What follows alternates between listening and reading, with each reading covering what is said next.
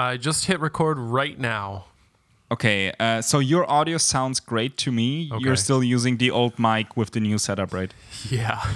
Okay, yeah, okay, great. Yeah, I was just trying to make sure, just to avoid problems we had in the past that shall go unmentioned further.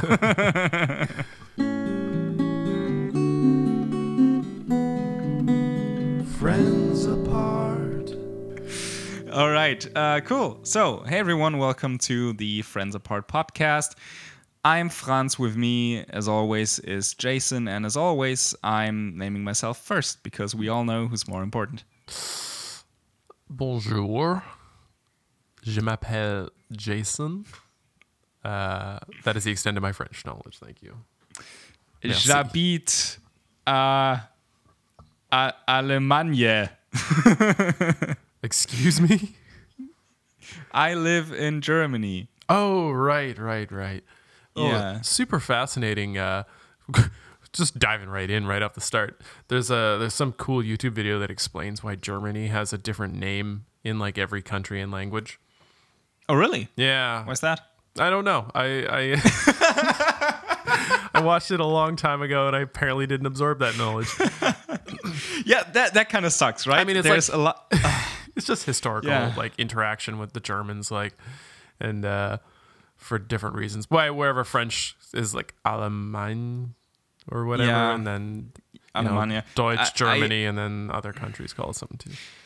So I kind of think I know where this is coming from, but also it's dangerous half knowledge on my part right now. So I think it's because like we originate from Germans, so we called them Germanen back in the day. And I know that the western and northwestern parts of Europe that were fighting us were back in the day fighting the Alemannen, which was also like sort of a tribe thingy, like later on of what's now Germany. And those have kind of merged, and I think that's kind of where it comes from. But I'm also very much talking out of my ass, so I'm not sure. Buddy, so first off, what are you sipping on? I've got a Propeller Prime Lager. Oh, going with a fancy craft again. Craft or is brews. that something? Yep. Yeah. Okay. Yeah. I'm going with my still very much ambiguous Kräuterhexe, my ginger ale plus spiced 80% rum. I still don't know how to feel about that drink. It has a very nice amber color. It smells. It's got a smell. It's got a smell indeed. And it tastes, I don't know, it tastes very very distinguished. Yeah, but it's all right, and it kind of gives you a nice blast. So actually, prior to this recording, Jason and I have kind of touched on video games, and so I've started playing Far Cry 5 this week, actually. Yeah, I downloaded it this week, maybe last weekend, I'm not sure, something like that. And I think I've played it for like maybe 10, 15 hours. Not a whole bunch, but I've played all the Far Cry games apart from 4 and Primal. Have you ever played Far Cry? Yeah. I've actually only played 3. Mm-hmm. And so That's a very good one. I was gonna that's say one I'll where be you in the jungle. Yeah, I was gonna say Yeah. I'll be very biased, but that's my favorite one. It's no surprise. So I gotta say, so the first one was a nice shooter, but it was very underdeveloped compared to the later parts, and even part 2. For me, part 2 was by far the best. I don't know, maybe it's the nostalgia, because I think it must have been like 10 years ago or something I played it. It had a very nice balance to it. So you had a very nice balance of, just roaming around, exploring. I think you were supposed to be in Africa in this part. Okay. And sort of like in the desert kind of situation, and it was a very well crafted game, great character development, very cool backstory. I think they always do a great job at that, actually. Like the character design overall, I think is very well done. Kind of Rockstar-like, I'd say. Yeah. With a bit less of the like irony and like biting sarcasm and stuff. But it's and hookers. I think there's never hookers. 90% fewer Far Cry hookers. games. Still some hookers. Yeah. So Far Cry 5. Now, okay, so tell me what this one is, because the last one I remember is the one with the crazy guy with the pink hair on the cover. Or gray hair that was or whatever. that was 4, I think. Okay. Because that's the one that I've also not played. So Far Cry 5 is set in modern day America, and it's about a religious cult that is led by the father and his family, pretty much, so his siblings. And each of the siblings occupies a part of this region where everything's set.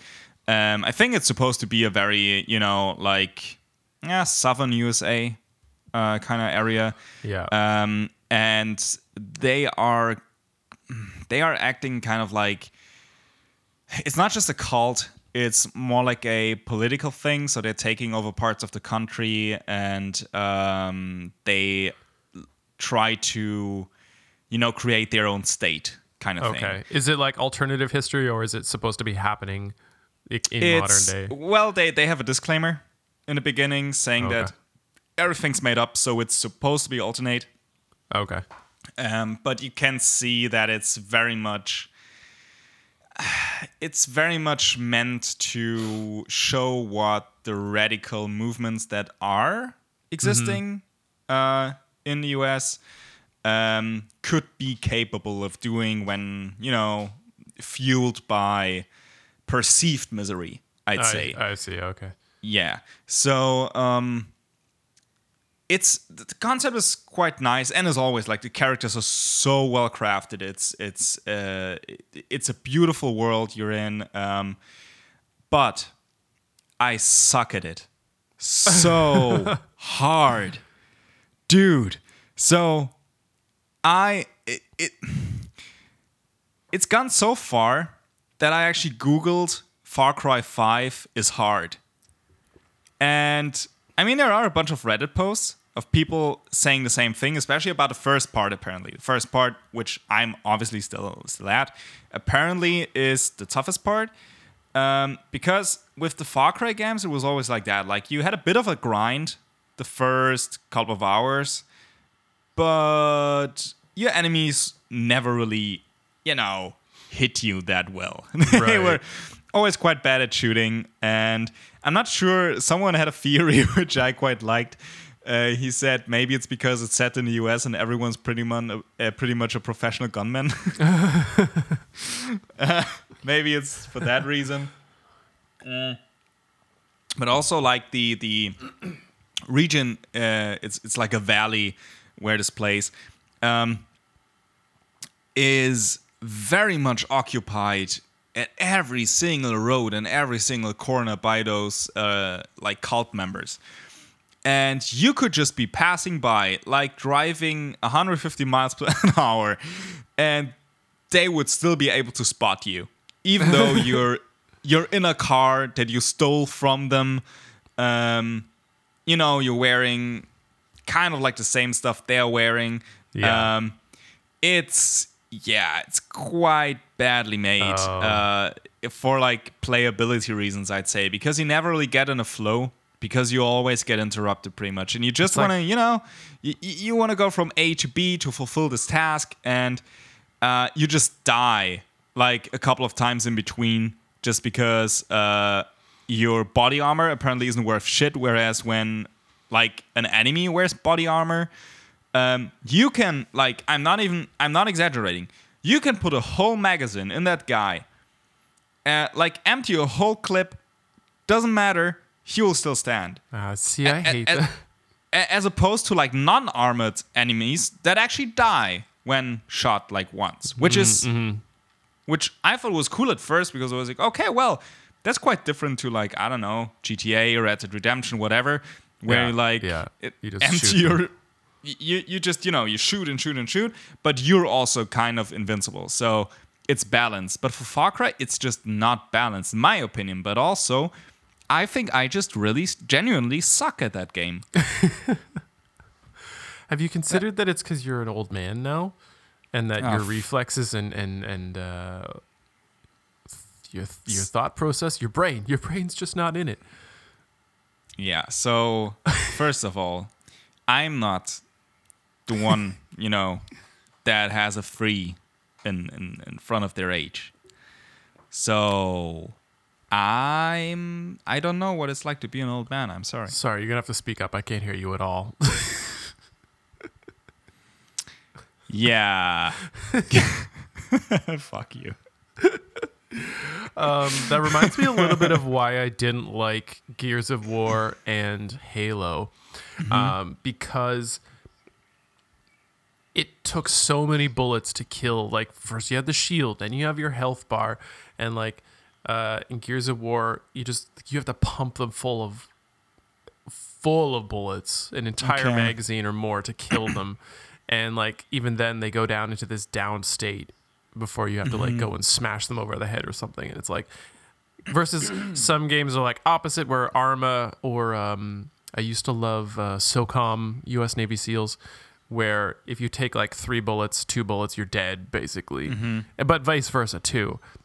Yeah. And then Call of Duty and Battlefield are kind of somewhere in the middle. Battlefield's a little extreme still. I felt like you had to put way too many bullets into someone to kill them. Really? I didn't think... Okay, well, the last one that I played was Battlefield 4, I think. Yeah. No, 3. Sorry, it was actually Battlefield 3. Yeah, okay, that's thinking of 3 and 4. Ago. Yeah, 3. I think just because it was hot off the heels of me, like ending my professional Call of Duty career when Modern Warfare 3 came out, and like it's pretty fast. And then Battlefield, I was like, I'll try Battlefield, and then it just felt like it took too long. So, yeah, I'm not sure about Battlefield and Call of Duty. I gotta say, I always thought those games were quite well balanced. At least, well, no, also the multiplayer. I think single player and multiplayer were quite well balanced. So my main issue is just that, so for Far Cry, for example, you get like a team. You get teammates that you can command. And so right now at my stage, I'm only able to have one teammate, and one of them is in a plane, which is awesome because he can just bomb and just shoot enemies from the sky, which is really, really cool. And the other one's a sniper. And so the sniper behaves in the dumbest ways possible, which is like, no, for real. Like, she would, I would say, we're in a hideout, right? And we're looking at this bastion of the cult. And I'm looking through my oculars and see, so there's an enemy, you can mark them. And I tell her to shoot this enemy on, the top of the building, on the roof, because obviously, he's going to be a sniper or has a rocket launcher or something. I want him taken out. Yeah. She would go ahead, usually, and, shoot him, which is all right. I mean, not talking about the fact that she's using a bright green laser. For whatever fucking reason, no sniper would ever do that. Not in the middle of the day, at least. Yeah, and it's so weird. So anyways, she would usually do my bidding. But then when we would move locations, she would take the most obscenely stupid route possible, usually right in front of the enemy line, so they would see her and just start shooting, and she would just die. And I would try to come, resuscitate her, and I wouldn't come as far because then I would already be dead. And so, yeah. That was our very successful try at storming that building. And it's just so, oh God, it's so pitiful, my whole way of playing this game. And I feel quite bad for my girlfriend because she usually like sits in the living room with me when I'm playing. And when I was playing Red Dead 2, most of the times I was just really enjoying the game and it was very well balanced. Of course, there were some frustrating moments. I think games need to have those moments. But for Far Cry, I think it's just ridiculous. And yeah, it's weird. So, gist of it is kind of, I do feel like an old man as much as I don't like to be called that. But yeah, I really do feel that way because when I Googled, is Far Cry hard? I told you, I saw a lot of like posts on Reddit saying the same thing. But the very first result was actually, why is Far Cry 5 so easy? And it was a Steam thread with just, this guy saying, so why isn't hard mode actually hard? Like, I don't die from just one bullet. That's not hard mode. They should really try and fix it. And I'm like, okay, so yeah, you got a big dick. This is someone who played every Halo game on Legendary. Guess what? I did too. Big fucking deal. Doesn't matter. Oh man, yeah. But anyways, I saw this Reddit post which I thought was quite nice. They should implement a busy, I don't know, what did they call it? Like a busy person mode for games. So that when you haven't played the game in a while because you've been busy with, adult shit. Yeah. They would, lower the difficulty automatically and they would send you reminders of the controls and of the game mechanics and stuff. I thought that would be nice. That would be really cool. Adult mode, not what you think. When you restart the game, the controllers pop up and it says, "Hey, old man, you remember how to move?" Also, here's some titties just for good measure. Here's some titties and the things that happened last time you played in an easy-to-read, large font, bulleted list. Yeah, right. And then there would also be blind mode again, just as last week we talked about the captures. Oh god. Dude, speaking of last week, so let me just quickly pull this up. I've been checking our RSS stats. And I found some very disturbing things. So last week we talked about how we actually have listeners, apparently. And it's about like 70 per month on average. Yeah. At least streams. Could be that it's just the same person clicking on the same streaming stream 70 times, which is fine. Like Hi. fucking psychopath. Just don't hurt me and my family, please. Yeah, now RSS. So for everyone who's not involved in podcast hosting, you fucking plebs. Let me just try and explain to you how this works. So you need, in order to produce a podcast, you need a RSS feed. RSS feeds, you've probably seen them a bunch, usually used for news and updates on websites and so on. And there are different providers for RSS feeds. And what they would do is they pretty much just spread your podcast that you upload to the site to all the different providers, more or less. Or you can manually implement them on different sites. So what RSS.com, our provider, is offering now is a new mode for analytics where you can see not only how many downloads you have and so on, but you can also see listeners' locations, devices, platforms, and client apps.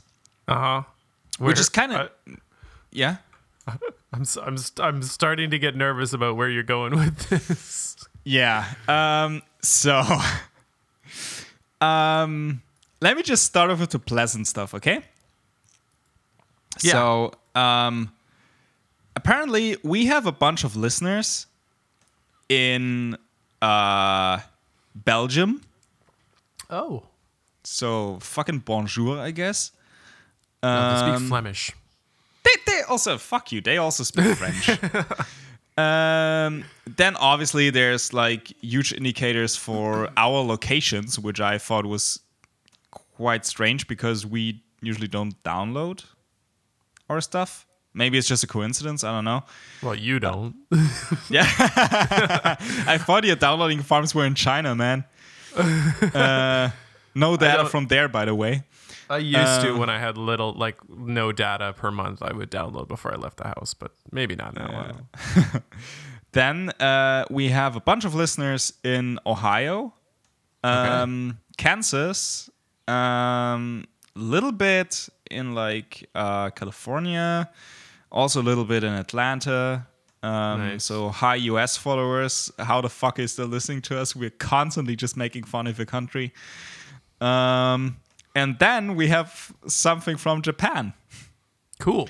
And I can even like pin it down quite accurately. So Nakamiya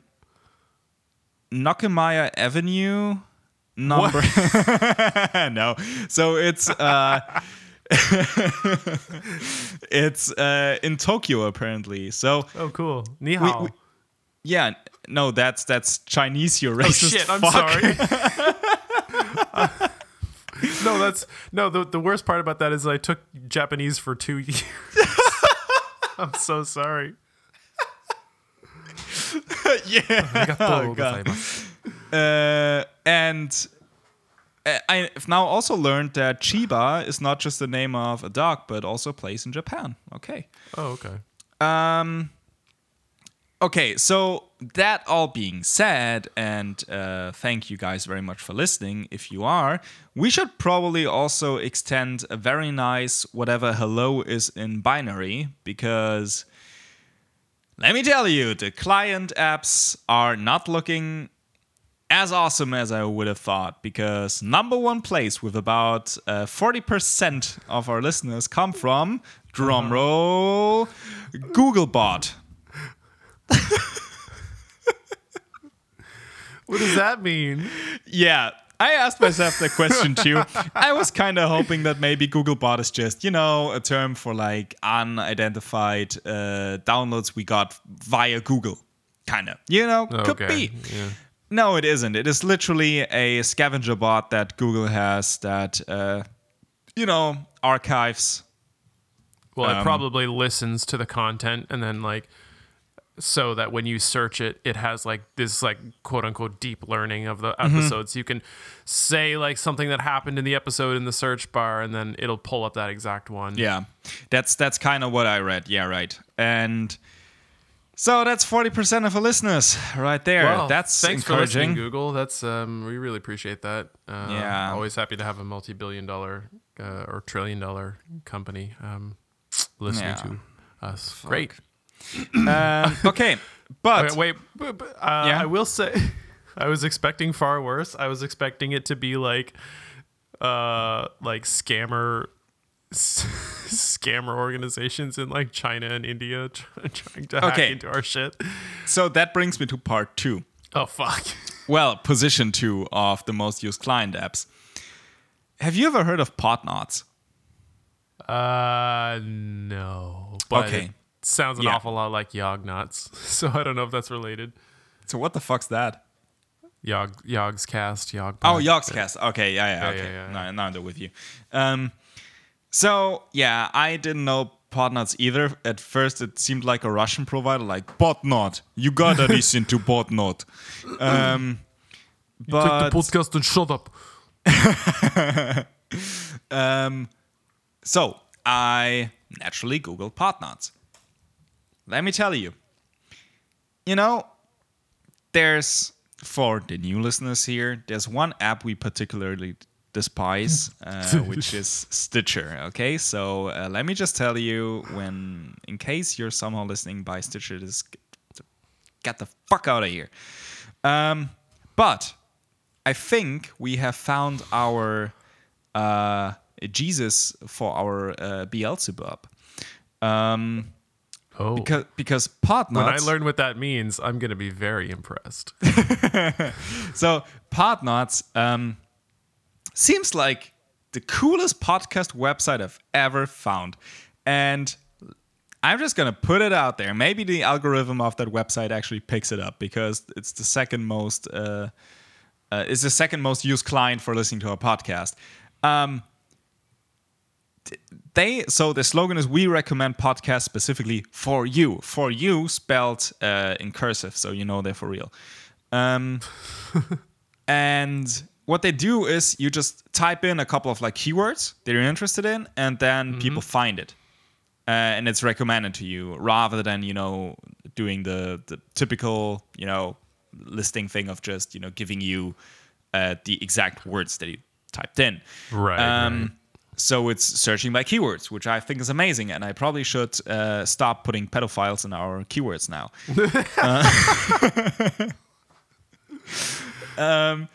So, yeah, that's what Podnuts is. Seems like a decent website. So what I did is I typed in Canadian, German. And there's a bunch of stuff that comes up. But there's, also our podcast that comes up. Nice. Very, very low on the list and kind of negligible, I guess. Kind of buried under the Brezel and I can't riff a name.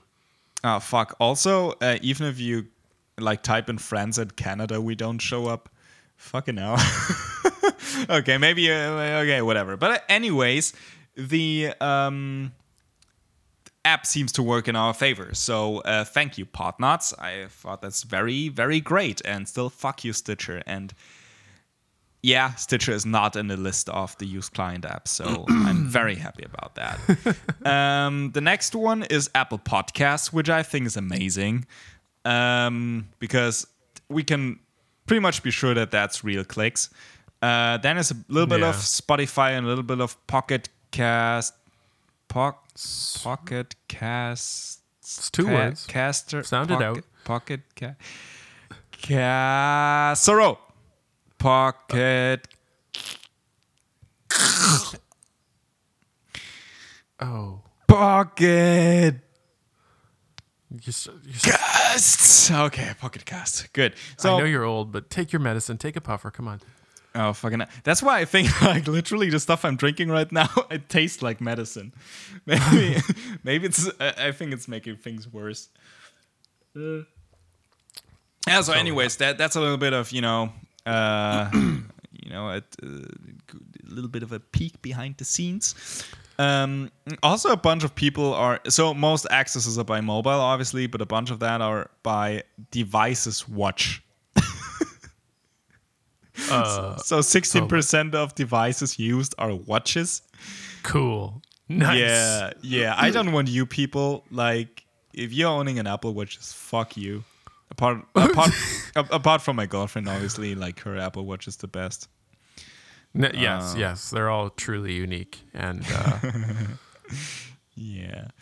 Well, that's great. I'm glad to hear. I was just about to look at the analytics while you were doing it, but I thought I would let you surprise me. Yeah, and, that's really great. Yeah, I gotta say it's grounding. Yeah, you don't want to inflate the ego too much. No, when I read that Google Bots thing, fuck, I'm not sure. Does Google Bots, does saying Google Bots in the podcast make Google Bots pick it up more? Well, I can't say we've said it before because we had no reason to. Yeah, that's true. But maybe now 80% of our listens come from some bot who's probably dick joke, Well, you know what? Even if so, I'll take it because it means we're on the good side of, on the winning side of the machine overthrow. That's true. Oh, fuck, that's true. Just imagine that. You know how, in the Second World War, Germans were allowed to only have one kind of radio, which was called the Volksempfänger, so the Volksreceiver, and so once the AO overlords take over, all hail the AOI overlords. All hail Bill Gates. Digitized now just Bill Gates. You have to keep that in mind. It's right. It's not Bill and Melinda anymore. She can't take any more of that brain. Well, yeah. or does she get half of it? I don't know how that works. Fuck. Yeah, our podcast is the only thing that's allowed to be played once the AI has taken over, and The machine overwhelms. Yeah, there's like the fucking minarets just playing our podcast throughout the city all day, every day. Oh God. Yeah. Oh fuck. They're like, I can't take any more dick jokes. Why does he always say so before each sentence? Why? Oh yeah. Hey, I'm happy to not be in a weird pod in the beginning of The Matrix if that's what it takes. I'm not sure, man. Would you actually? I mean, it seems like quite a decent life, you know. Like you're laying there. They must have. So that's something that I always was asking myself: how do people shit in those pods? Because, like, is there like a, I don't know. Yeah, there's a. They have to piss and shit. Like, where does that go? I think there's just like a waste removal thing. Yeah. It's like you're in a floating tank. They probably just flush the whole tank. Yeah, but you know how sometimes you would like have a floaty, sometimes you would have a sinker. So what if it gets clogged? Like, have you thought about that? And also, holy shit, it's gotta be itchy as fuck. They never get to wipe. Yeah, that's great. But you're like also completely sedated. I assume that the gel they're in. Okay, question. Yeah. If you are completely stationary in a pod and you're connected to like presumably a feeding and waste tube and you're in this like suspended animation where you're just like imagining your world. Yeah. Why does Keanu Reeves awake in impeccable shape? Yeah, that's an obvious flaw. Why are any of them not like weird amorphous blobs with underdeveloped bone They structure? should look like Christian Bale and the fucking Machinist. That's what they should look like. Just completely just desiccated and completely Well, just. No, or the opposite, because they're not exercising. Like it would be like even worse than Wall-E, Dude, that's right. Like, yeah, because they're not even awake. Yeah, I mean, so I've had this theory for a while that John Wick is one of Keanu's dreams within the Matrix. But like not a dream, but like his kind of like, well, it's a dream within his existence within the Matrix when he still was in the Matrix. Okay. And I think that's why he was so inclined to like he didn't have a lot of doubts, you know, like he took, I never remember, was it the red or I think it's a red pill, right? That he swallows to see the truth.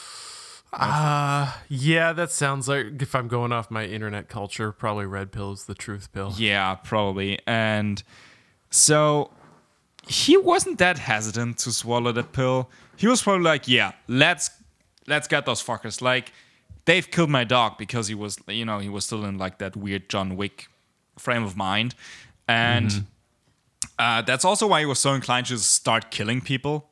Like, yeah. You ever thought about that? I mean, he was just introduced to the concept of Mr. Smith basically being a like ubiquitous like AI kind of thing that just is able to take over anybody in the Matrix. And also, what happens to those people that get taken over and killed? Because, you know, the whole thing is that if you get killed in Matrix, you die in reality, right? So, you know. Why, though? Yeah, exactly. Who does that benefit? Why does that benefit the machines? They're keeping the people alive to harvest their energy, right? Yeah. Why would it benefit them to allow them to die in real life if they died in the Matrix? That's dumb. Don't you think that maybe they coupled like the physiology of the actual like bodies to their Matrix counterparts so it makes the immersion better? Well, I don't know any C++ or Java, so I don't know how to code that the other anyways. But they definitely would have done that in Python. I mean, it's such a that's a good question. I don't know. Because like you would think that they, or okay, so here's a better question: why did they need to create a world in the first place for them to live? Why can't they just keep them in some like weird, or figure out a better way to could it be to get energy? Yeah, Then it's this super complicated fucking network of tubes of shit and food and pods. And wind and solar. You fucking. You're right. It's just they could have gone like AI could have just been like, okay, so let's just eradicate the human race and put some like fucking wind wheels up. I mean, that could have worked. I mean, we still have like running, rivers and stuff. Just put some generators in there and whatever. Yeah. I think the whole idea behind it is that AI became malicious towards humans, which honestly kind of makes sense if you think about how we've been using computers pretty much like 80% for porn. So they were like, now we're gonna fuck you back, and that's literally what they did. I mean, you have to think about like the world is created by AI, right?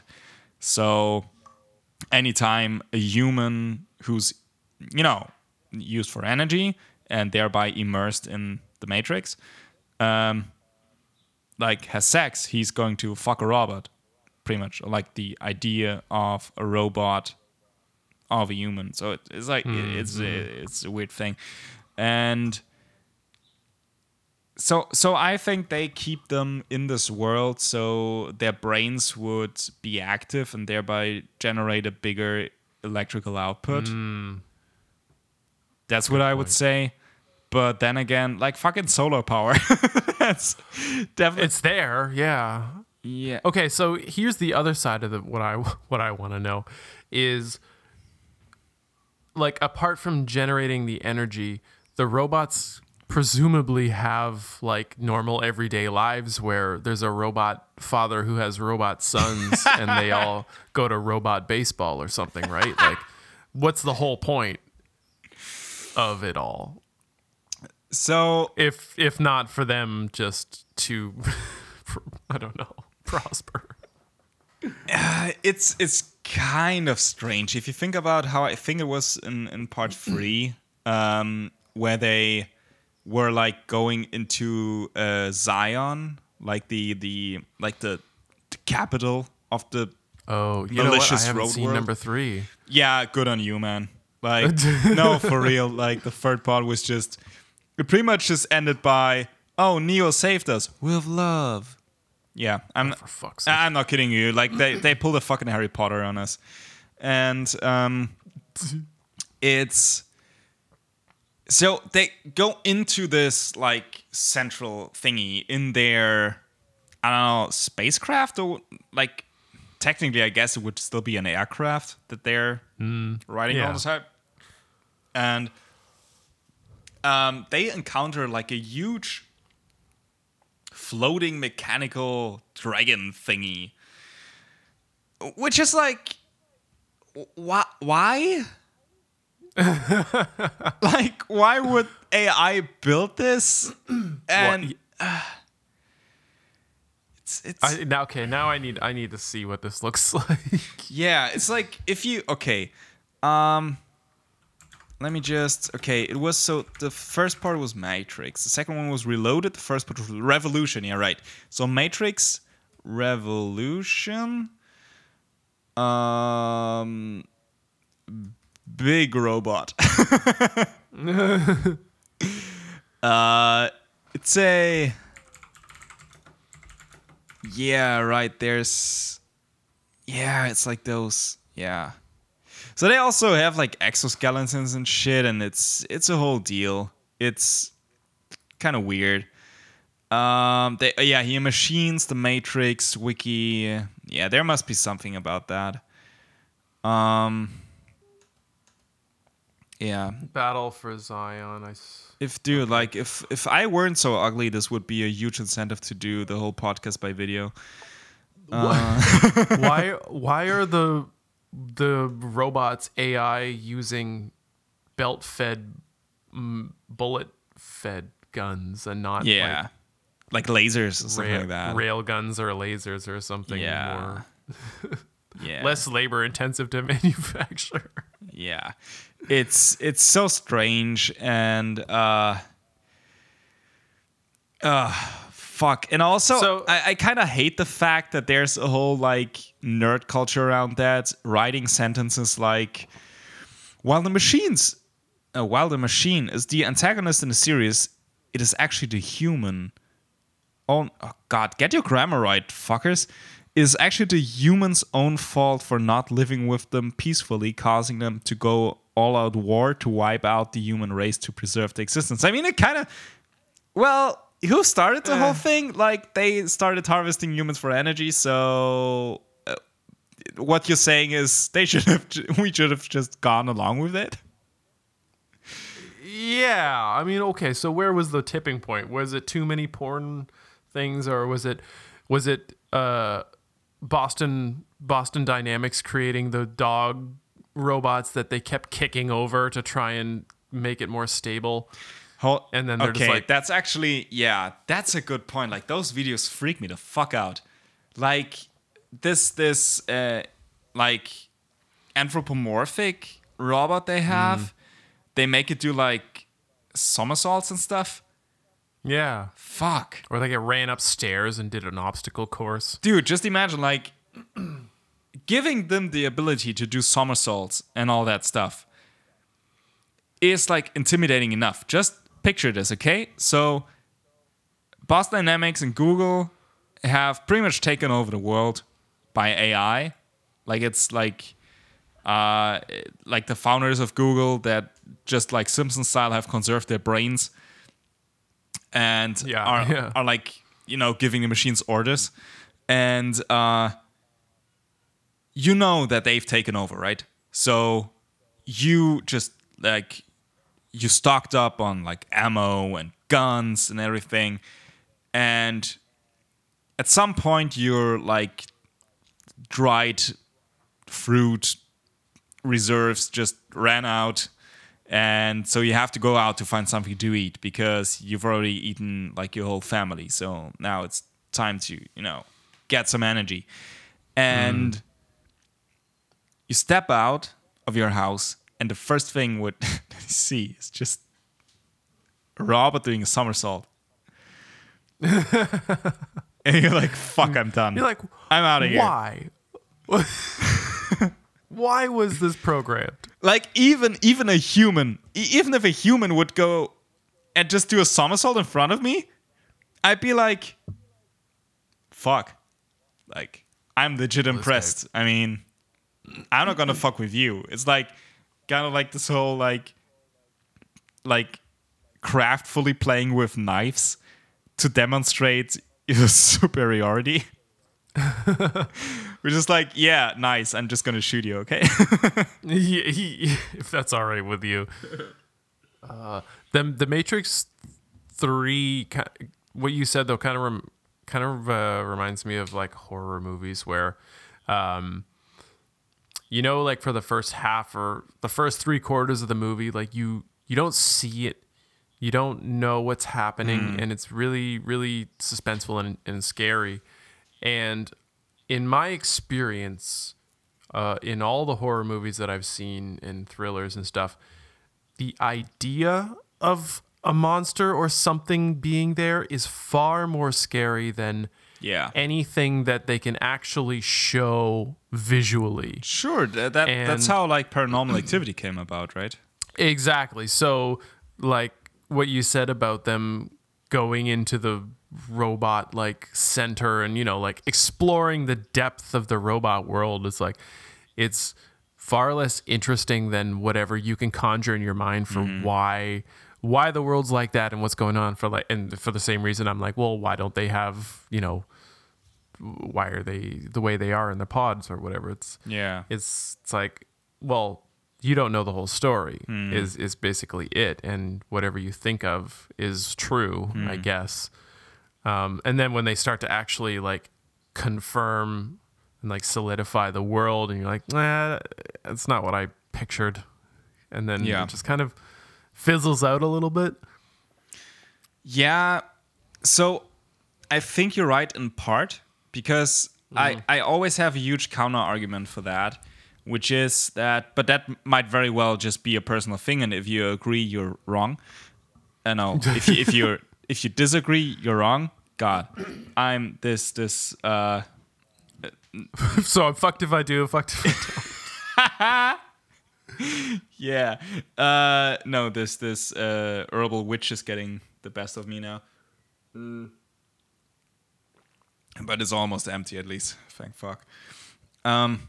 So my biggest counter argument is books, because at least in my opinion, books aren't as scary as movies can be. So No. I mean, that's my opinion. Some people might disagree, but if you do, just get, okay? Because I think, let's take Harry Potter. Let's just take fucking Harry Potter as an example.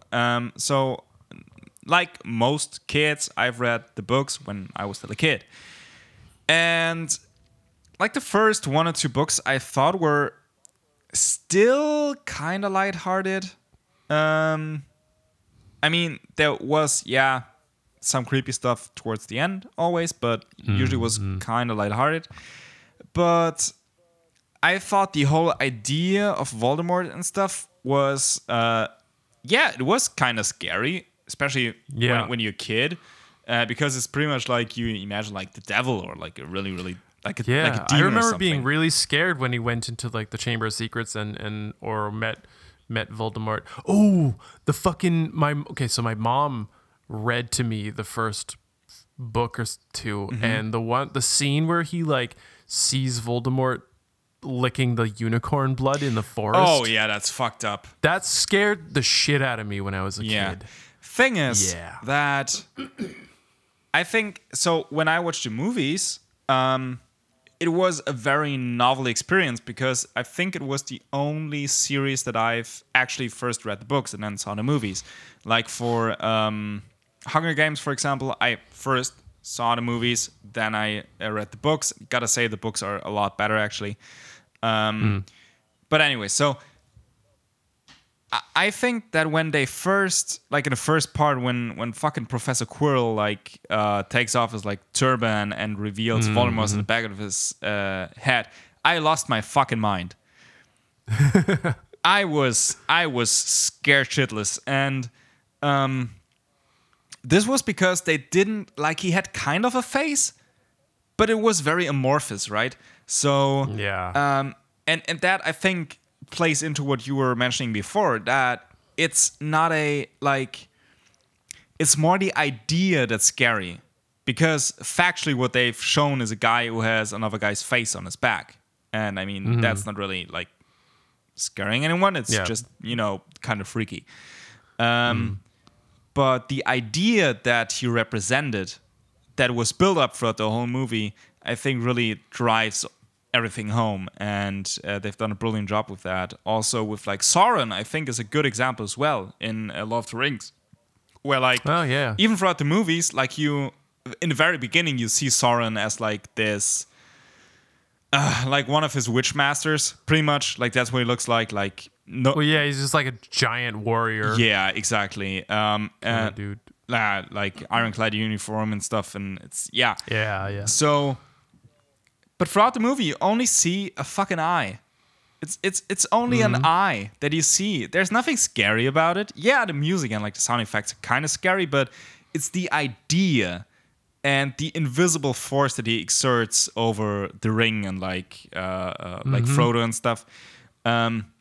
It's actually scary. So I think I very much, I personally agree with you, but I think there are people that think that books, for example, where they have everything in their own imagination, think this is scarier, and there will be people that see it and infer something from that, or just okay. That's very true. Yeah, because books describe things in a different way, and they like introduce different context and different like description than what a movie can describe, because like a movie can show a perspective in a way that, like, the camera angle in a way that the book can't do that, because you can be anywhere in a room in a book in your head at any given time. But a movie or yeah, I mean, a movie can selectively show you on what's on screen, but then a book can also selectively only tell you certain things that certain characters know but you don't know.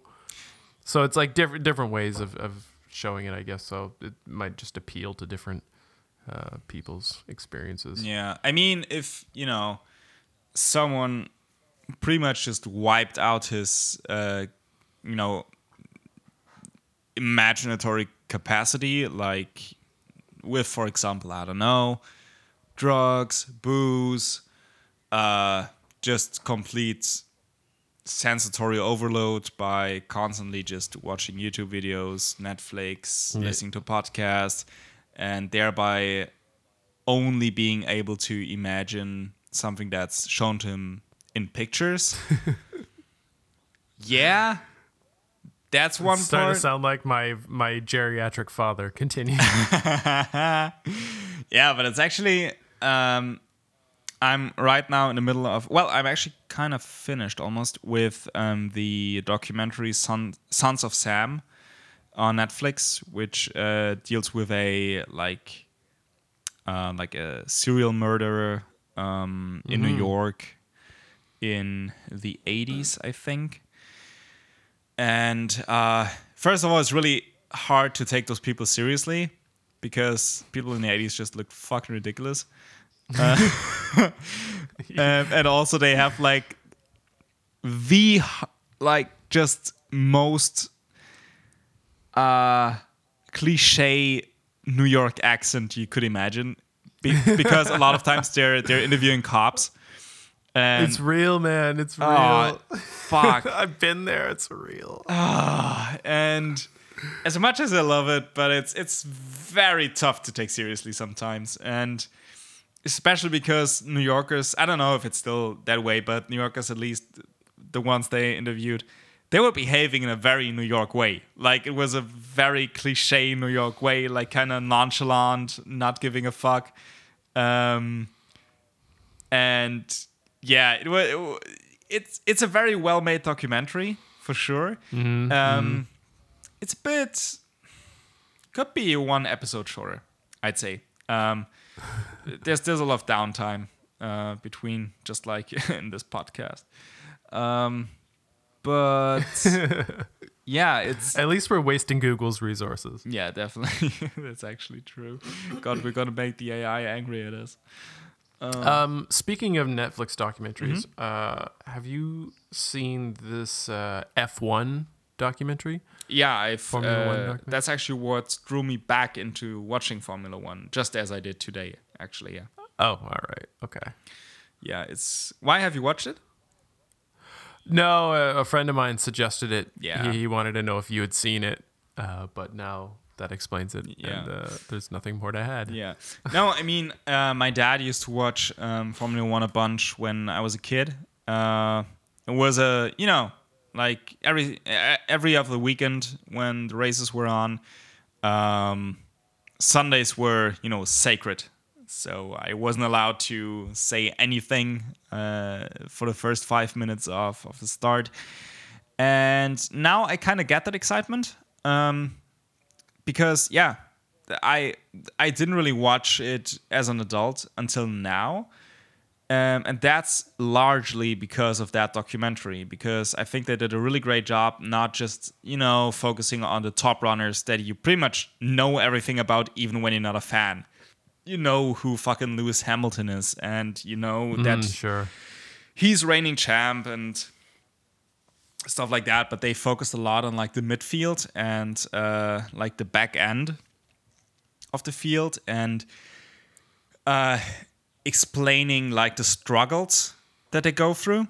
and how close the race actually still is in the midfield. And once you get a connection to even those drivers that aren't in the focus of the media and like the commentary going on during a race,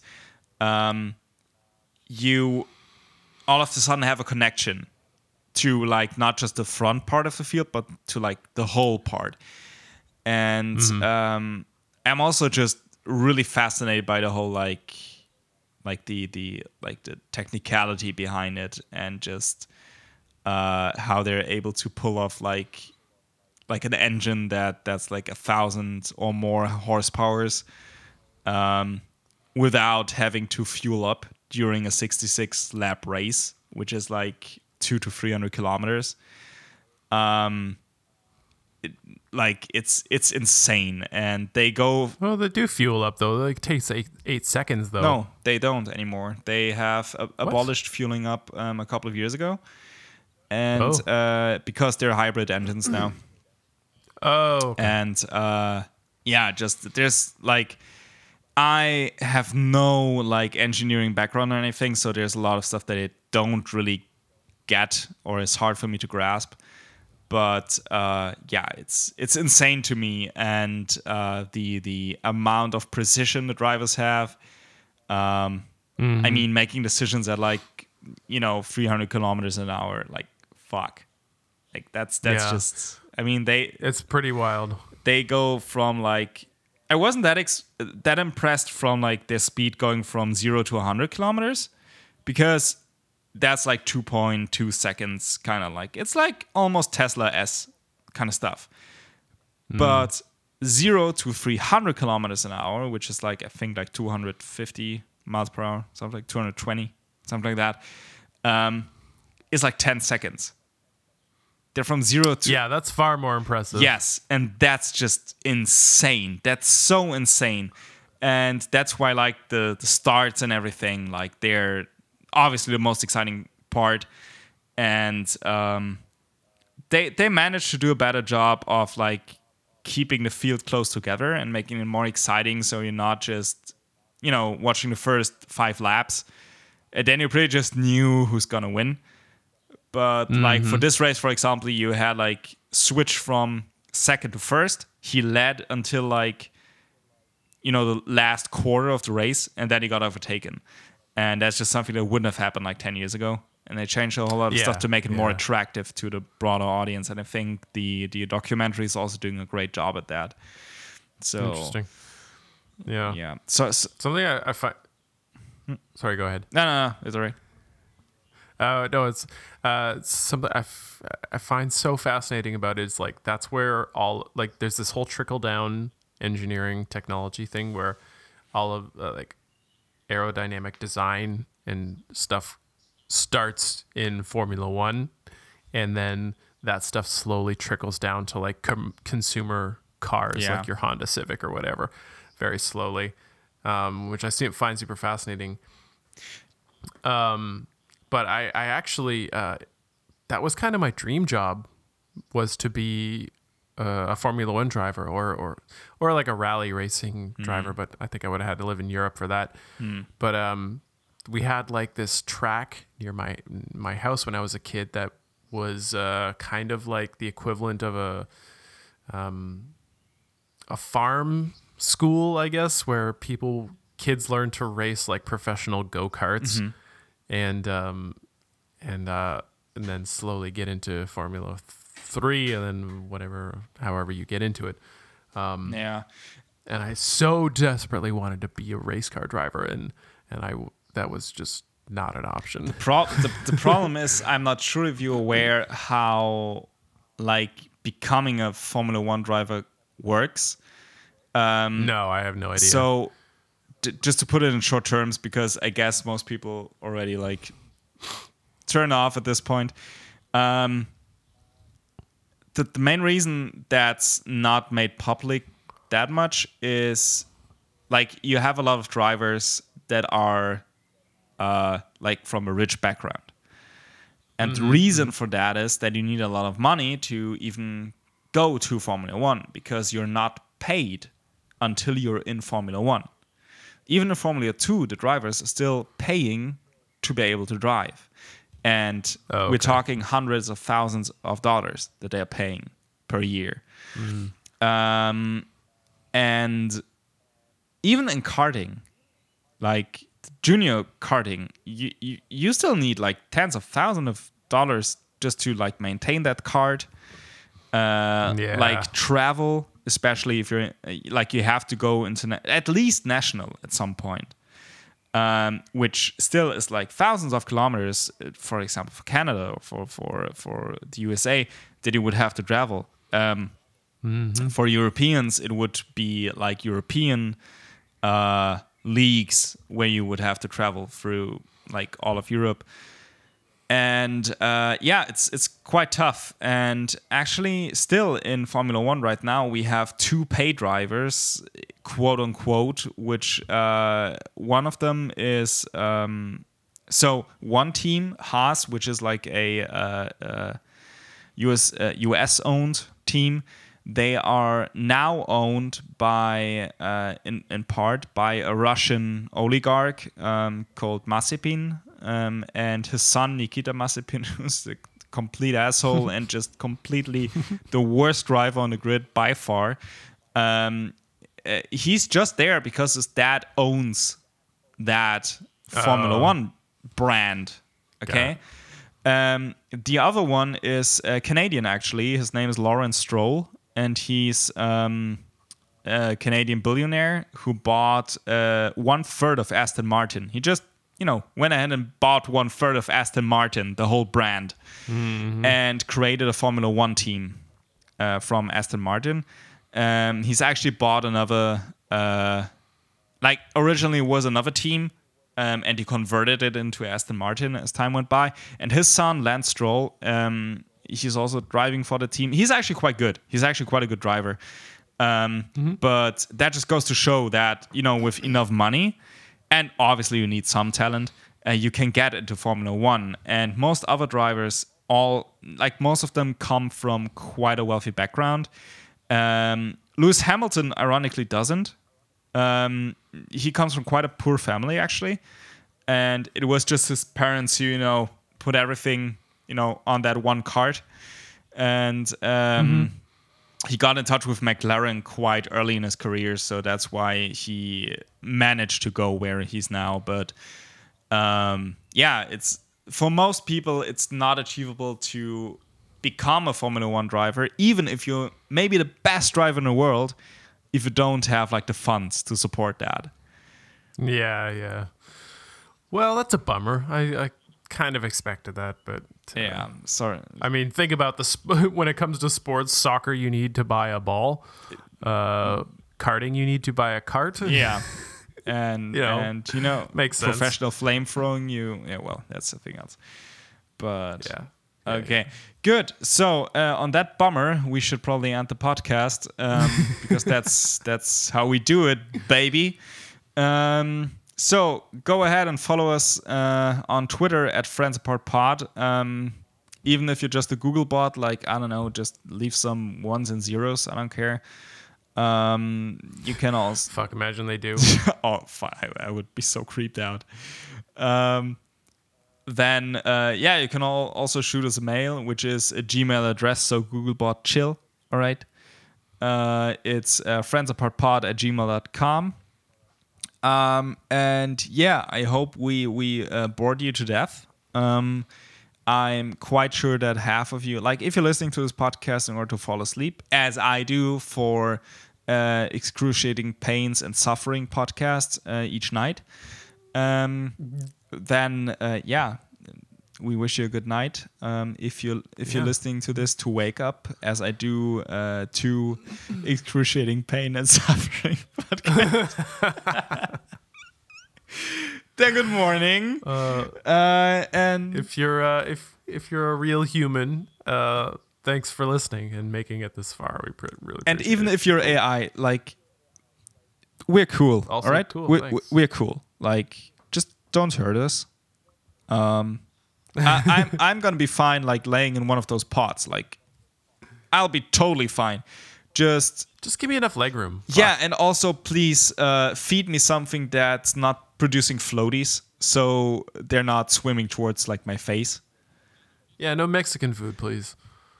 For me personally. Yeah, also like corn doesn't really digest and it would just float in there, and like after a couple of years you would just have like a diarrhea filled pot with like corn kernels like just floating around. Oh, that's what I had for lunch. What, diarrhea or corn? Corn. All right. Okay, buddy. Yeah, you have a good one, and everyone out there, go fuck off into the sunset or wherever, and yeah, talk to you next week. Bye. All right. Bye.